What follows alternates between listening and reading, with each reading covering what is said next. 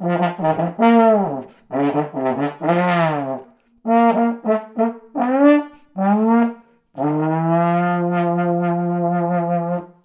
this is Burnley from Evanston, Illinois, and I am relearning the trombone at home after a gap of many decades.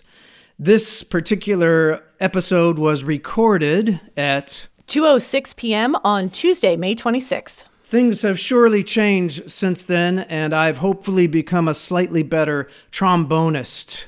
And now on with the greatest politics show on earth. I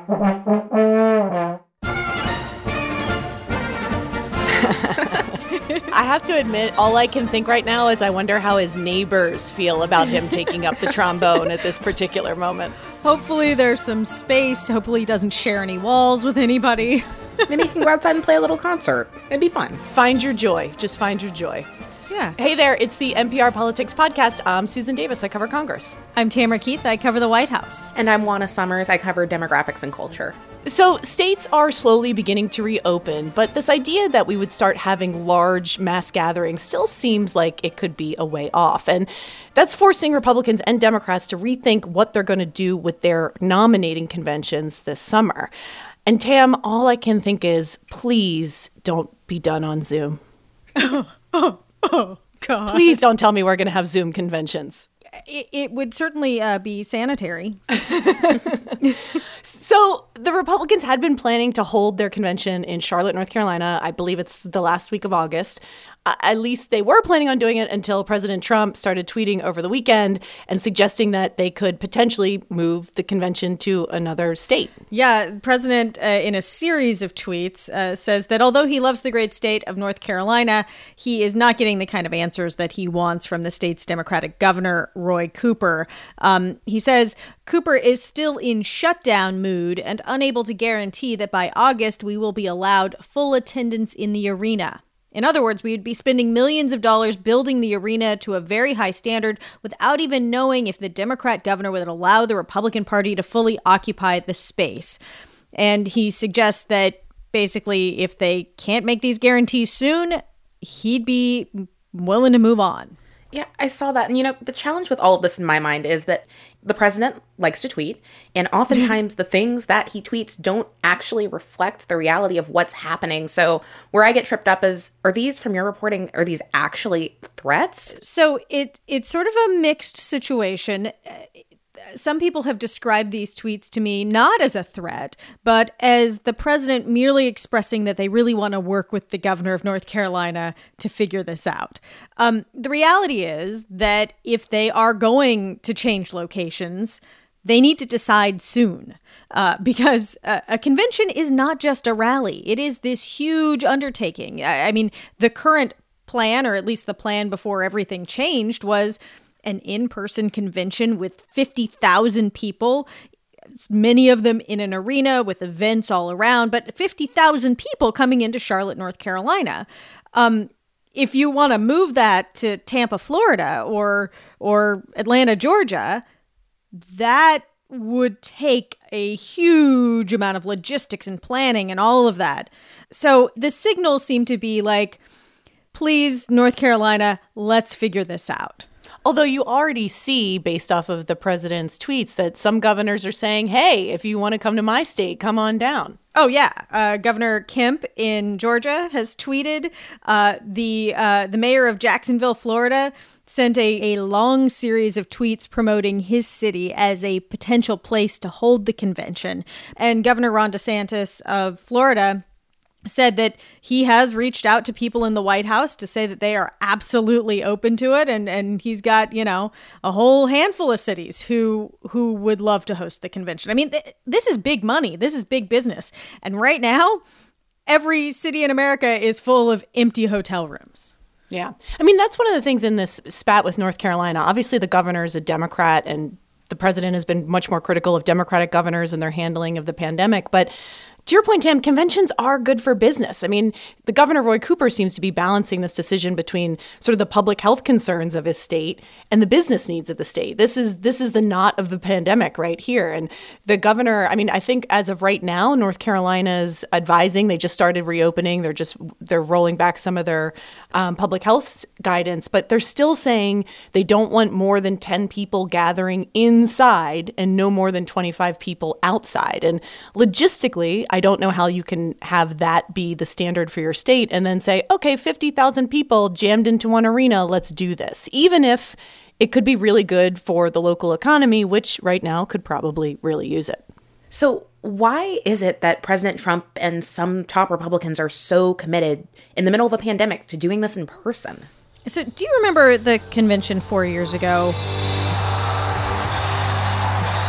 President Trump put on a show. You know, there was that moment where he walked out and he was backlit and you know, We Are the Champions played. We're going to win. We're going to win so big. Thank you very much, everybody.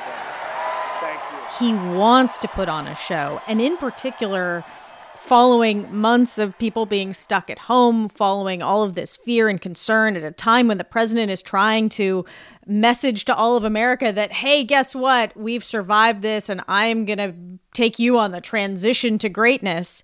Having a convention is with, you know, people not standing 6 feet apart wearing masks, but like a real big in-person show is the kind of messaging that the president wants, that the president needs. I was talking to Mark Lauder, who is a top official on the Trump campaign, about it. This is an opportunity for America to see that we are coming back from this coronavirus pandemic.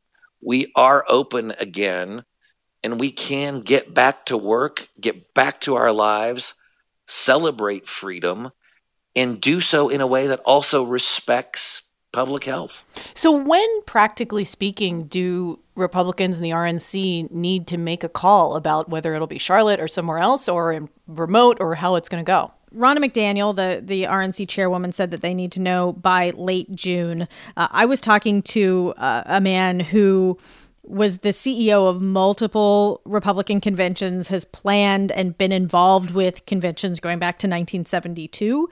He said it is possible to change locations, but it would not be easy at all. And that if he were doing it, he would not want that decision made any later than mid-June. All right, well, let's take a quick break. And when we get back, we'll talk about what the Democrats are planning. This message comes from NPR sponsor Story Point Wines, maker of Story Point, a bold new wine brand with a rich, layered taste profile. Enjoy Story Point wine while you connect with those you love, either at home or at a virtual happy hour. Raise a glass and share a story. Story Point believes that the stories we share can bring joy even in trying times. Visit StoryPointVineyards.com/politics to purchase. Shipping is included in your online order, so consider shipping a bottle to a friend too. Let's all close our eyes, take a deep breath, let it out, and listen to NPR's All Songs Considered. It's a music podcast, but it's also a good friend and guide to find joy in troubled times.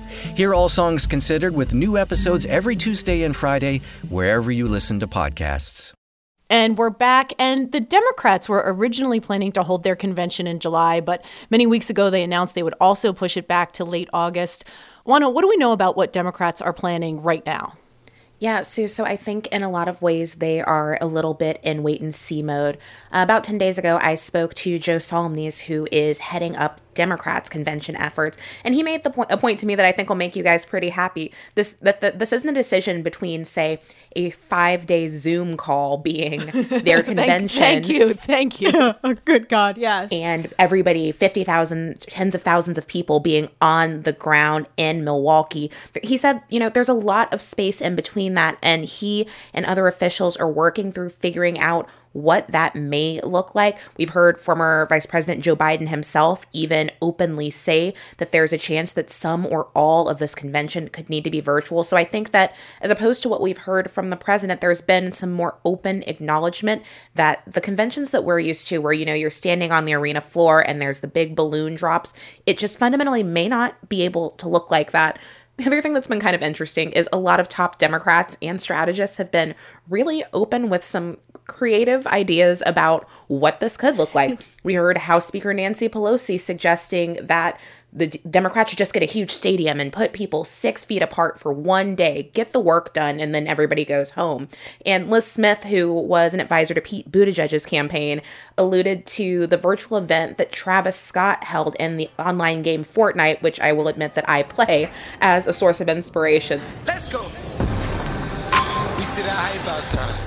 So there's a wide gamut for what this could look like, but like Republicans, Democrats tell me it's too early to know for sure. They're working ahead as though some of this convention will be able to happen in person, but they're also thinking of new ways that they can innovate to reach people who may not be able to come together in person to be able to conduct party business and to nominate Joe Biden. So Democrats have already changed the rules, the bylaws of the DNC to allow for some remote proceedings, but Republicans haven't done that, right? Yeah, that's right. I mean, we heard Ronna McDaniel, the Republican chairwoman, talking about this last week, and she essentially made the point in an interview that her party's rules don't allow for conducting this business remotely, that they have to come together in person to do the work of nominating their candidate, despite the fact that we should note that obviously their candidate is the incumbent president. They know who it is. There was really no contest. Yeah. I mean, the thing I keep coming back to, I've covered every convention since 2004, and they're kind of wild and intense and largely theatrical. And it just makes me wonder, in this moment, in this public health crisis, is it raising the question of, like, how necessary are they really? If we know who the nominees are. Well, but then what about all the women with the hats made of sequins and the buttons? Yeah, like, how critical are conventions to our, like, political lives right now? Yeah, so I think the scene that most people are familiar with is the final night of the convention when the party's nominee gets on a stage. They give a big speech with their spouse comes out. There's a balloon drop or some other sort of fanfare. But that's just the culmination of days of work.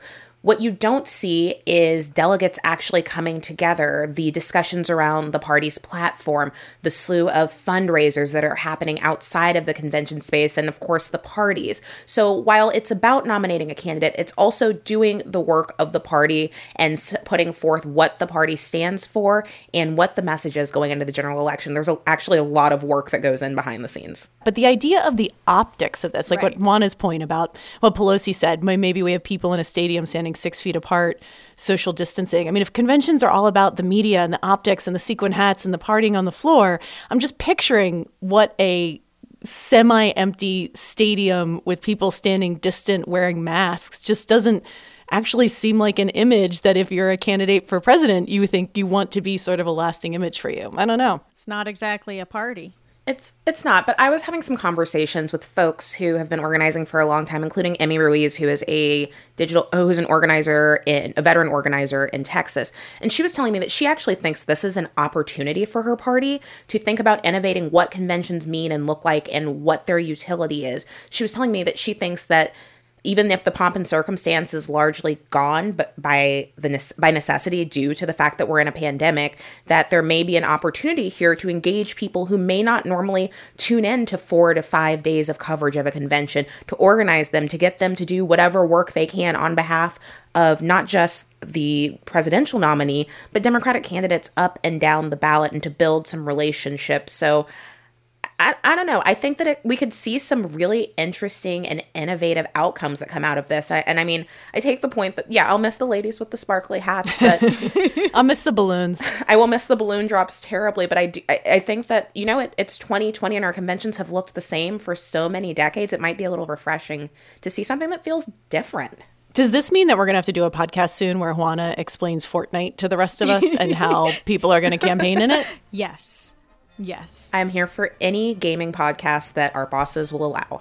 All right. Well, I think that's a wrap for today. We'll be back tomorrow. But until then, send us your timestamps for the top of the show. We love them. We want them. We need them. Just record yourself on your phone and send the file to nprpolitics@npr.org. Maybe put timestamp in the subject line so it's easy on our producers to find them. I'm Susan Davis. I cover Congress. I'm Tamara Keith. I cover the White House. And I'm Juana Summers. I cover demographics and culture.